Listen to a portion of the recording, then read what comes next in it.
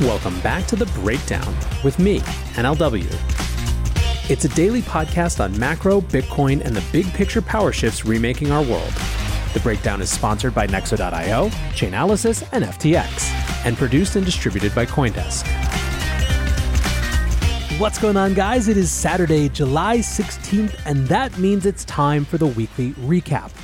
A quick note before we dive into the weekly recap, though, there are two ways to listen to the Breakdown podcast.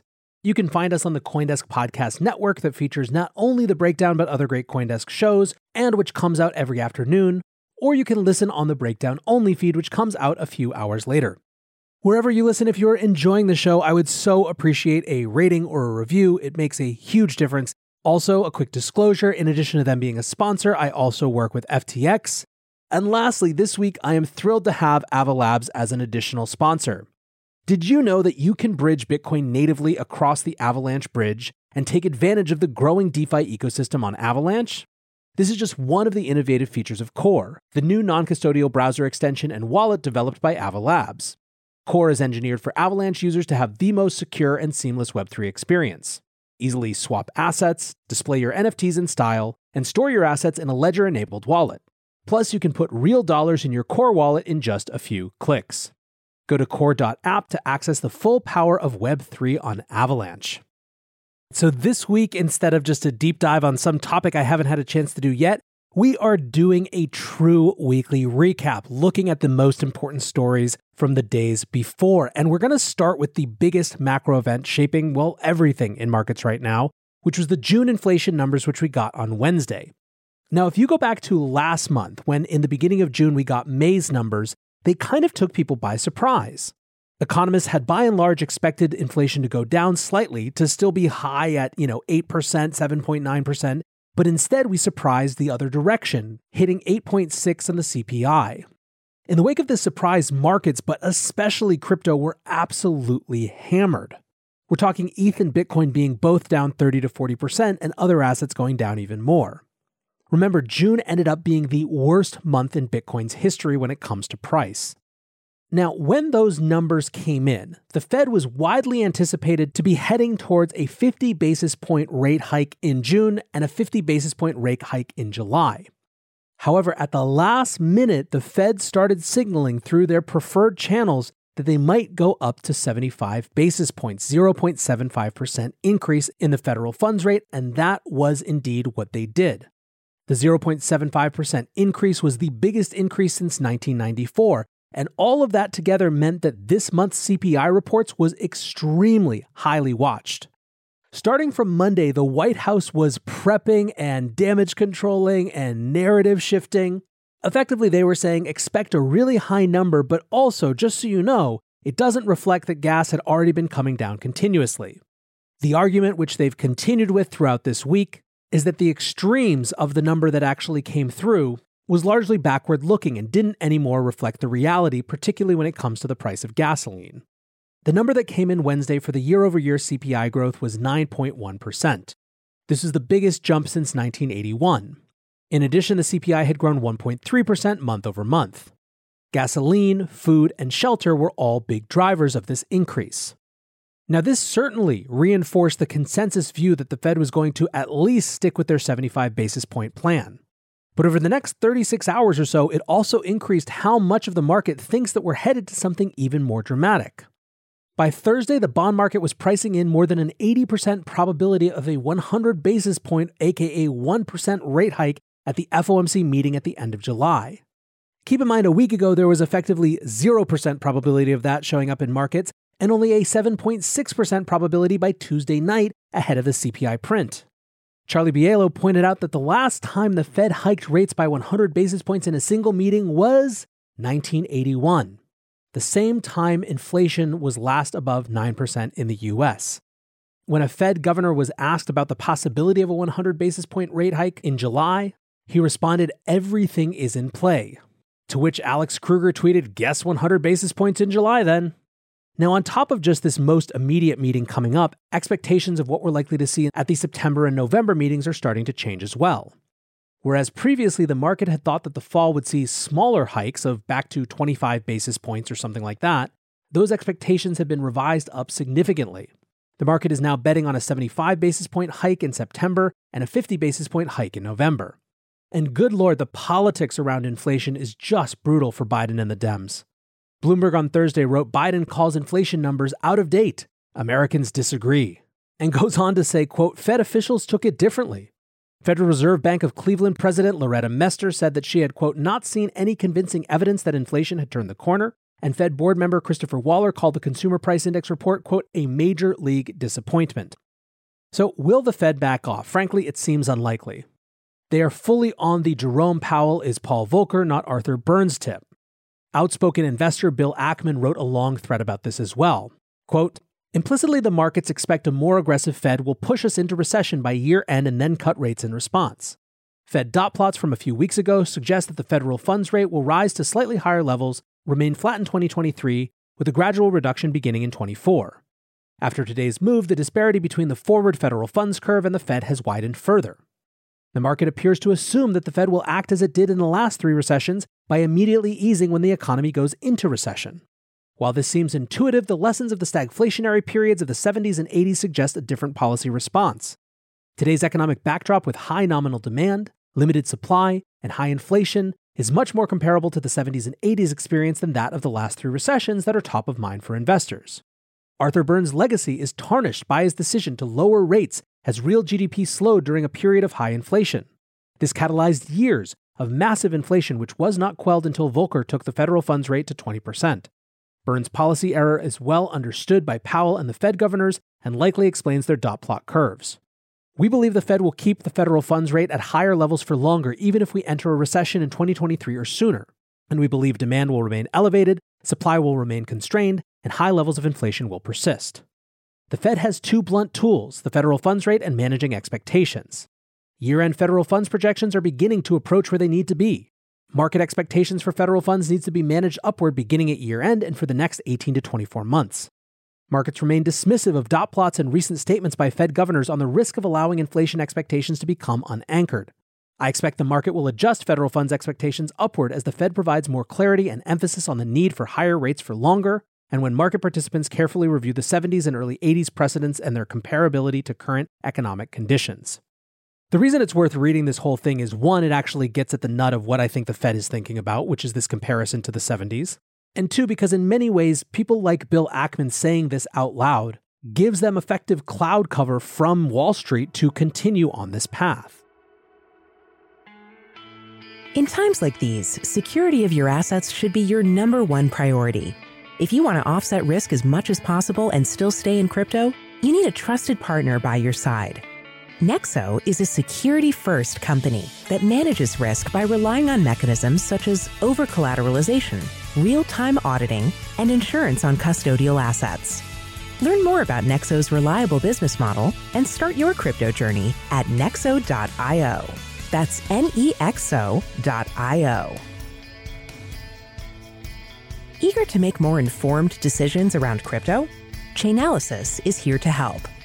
Chainalysis demystifies cryptocurrency by providing industry-leading compliance, market intelligence, and investigations support for all crypto assets for organizations like Gemini, Crypto.com, and BlockFi. Gain unparalleled visibility and maximize your potential with the leading blockchain data platform by visiting us now at chainalysis.com/Coindesk. The breakdown is sponsored by FTX US. FTX US is the safe, regulated way to buy and sell Bitcoin and other digital assets with up to 85% lower fees than competitors. There are no fixed minimum fees, no ACH transaction fees, and no withdrawal fees. One of the largest exchanges in the US, FTX US is also the only leading exchange that supports both Ethereum and Solana NFTs. When you trade NFTs on FTX, you pay no gas fees. Download the FTX app today and use referral code BREAKDOWN to support the show. So that is the macro, but back into the crypto world, it was another spicy week of leverage unwind. At the beginning of the week, it was all Three Arrows Capital taking the headlines. 3AC creditors had claimed that they were not cooperating, that the whereabouts of the founders weren't known, and that they feared assets were being disposed of. They asked for an emergency hearing, which was scheduled for Tuesday, and which ultimately granted the creditors' request for a subpoena to 3AC to produce a list of assets it controls. But then the drama just kept going. Su Zhu popped back up on Tuesday to accuse the creditors of baiting them. He also accused them of malfeasance and acting in bad faith for not exercising warrants around Starkware, which could have been valuable and contributed to the assets 3AC had in reserve to pay back creditors. Now, the community was fairly mixed on this accusation. Many agreed in principle that if the liquidators explicitly and intentionally didn't exercise the warrants, it would represent bad faith. But also were sympathetic to the fact that the entanglements of this firm are likely so labyrinthine that they might not have known what was going on, something made all the more difficult by Sue and Kyle's whereabouts not being known. So yeah, big drama. Celsius, meanwhile, spent the beginning of the week paying back smart contract loans to access their collateral before finally filing for Chapter 11 bankruptcy protection on Wednesday. In both cases, then, it's clear that the crypto contagion has moved into a distinctly legal phase where a lot of people's assets are going to be subject to a court process that is not at all likely to move fast. Which actually brings us to another story that we haven't had a chance to discuss, which is Mt. Gox. Somehow, someway, so many years later, we are getting a little bit of Mt. Gox FUD for ourselves, despite the fact that the majority of the people in this space now hadn't even heard of crypto back when this was all happening. The reason for that is that last week, the trustee carrying out the Mt. Gox rehabilitation plan asked Gox former users to register on an online claim filing system. This led people to believe that the trustee is now preparing to actually make repayments based on a plan that had been approved by creditors last year. This should be good, right? After 8 years, people getting their Bitcoin back? Well, the concern is that all of these forced long-term holders will dump all at once, crashing the price of Bitcoin. George Kaloudis from CoinDesk isn't buying it. In a piece aptly titled, "No, Mt. Gox payouts aren't going to torpedo Bitcoin's price," he writes, Mt. Gox wasn't able to get the stolen Bitcoin, so the trustee is not actually paying out 850,000 BTC to creditors. Mt. Gox only holds around 141,686 BTC, 142,846 Bitcoin Cash or BCH, and 69,776,2,441 yen. So instead of a one-time 850,000 Bitcoin liquidation, a worst-case scenario would look like this. 100% of creditors opt for the trustee to liquidate, and the trustee opts to do that all in one fell swoop and sell 141,000 Bitcoin. That represents 8.8% of the total daily exchange volume. Surely that's meaningful, but it wouldn't be the first time 141,000 Bitcoin was sold in a day. George also pointed out CoinDesk conversations with numerous forced holders who had become convinced by the time without their Bitcoin and the change in the price that if anything, they wanted to get the potential cash part of the settlement sooner so they could buy more Bitcoin at these depressed prices. Still, it is kind of crazy that there may be some coming resolution on something that was such a huge part of the crypto story in its early days. Now onto a part of the story that is still very much unresolved, crypto regulation. One of the pieces that kept getting bumped this week in the breakdown was the Fed's Lael Brainard giving a speech about crypto, DeFi specifically, a week ago Friday at a Bank of England event. Paul Krugman loved it, and that's probably all you need to know about what it said about crypto. He writes, reading Lael Brainard's call for crypto regulation. For a document necessarily written in Fed speak, it's remarkably scorching. It's right there at the top. Brainard in effect suggests that in addition to the dot-com-ish hype, crypto has the worst elements of shadow banking, quote-unquote innovation that's less about doing something productive than about evading prudential regulation. The thing is, this free-for-all of hype and scams briefly created a $3 trillion asset class. Where were the regulators? I suspect that when the full story comes out, it's going to involve not just ignorance but a fair amount of corruption. Brainard is probably right in saying that crypto hasn't gotten big enough or leveraged enough to pose major systemic risks. But a lot of people have been financially ruined thanks to the failure to rein this thing in earlier. Always love seeing Paul's commentary on our industry. Just warms the heart. Anyway, Miller Whitehouse Levine, the policy director of the DeFi Education Fund, basically saw this as the quote-unquote DeFi regulation speech. He summed up that Brainard had comments on DeFi risks including counterparty concentration, existing regulatory frameworks applying to DeFi and centralized finance alike but presenting challenges, and cascading liquidations. It has always felt to me that DeFi was going to be in the hot seat at some point from a regulatory standpoint, and I think that that point is coming sooner rather than later. Lastly, ending today's show on a note about big picture power shifts. Last weekend, there were a ton of tweets and stories around bank protests in China. I'm always fairly nervous about China-based stories where I don't really know the details. So many folks have incentives to tell the story one way or another, from the CCP that has so much media control to people trying to use it as a totem in American political discourse. But it still seems fairly significant. On Sunday, Chinese authorities violently dispersed a protest consisting of hundreds of depositors demanding the return of their savings from banks in the Henan province. Since April, 4 rural banks in the region have frozen millions of dollars worth of deposits from hundreds of thousands of customers.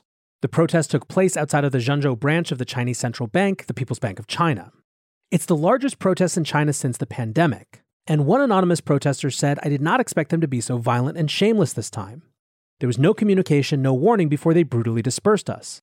Why would government employees beat us up? We're only ordinary people asking for our deposits back. We did nothing wrong." On Sunday night, the Henan banking regulator issued a brief statement that the relative departments were speeding up efforts to verify information on customer funds at the 4 rural banks and are, quote, coming up with a plan to deal with the issue. Local police also said that they arrested members of an alleged, quote, criminal gang and tried to associate it with this. Jennifer Zhang, a Chinese independent journalist, said, "This is huge. Don't know how this will end. Henan Bank is not the only one that is having problems with liquidity. All 4 Chinese banks are having the same issue. Some depositors found that they can save and cannot withdraw money with their bank cards." Alex Gladstein writes, "Wild thread of videos of depositors in Henan who have protested for months to get their money back after banks froze withdrawals in April. They face down armed police and get brutalized but continue to organize. Protecting one's savings is a powerful incentive to protest." I think there is likely a lot more to the story here, and it's something that I'm definitely keeping my eyes on, but it's hard to ignore entirely, given how significant it would be if the Chinese bank really is having trouble around liquidity for these depositors. So as you can probably tell, there is a lot going on, even though we're supposed to be in the quiet summer periods, but it's never a dull week if you're hanging around the right place. For now, I want to say thanks again to my sponsors, Nexo.io, Chainalysis, FTX, and Avalabs. And thanks to you guys for listening. Until tomorrow, be safe and take care of each other. Peace.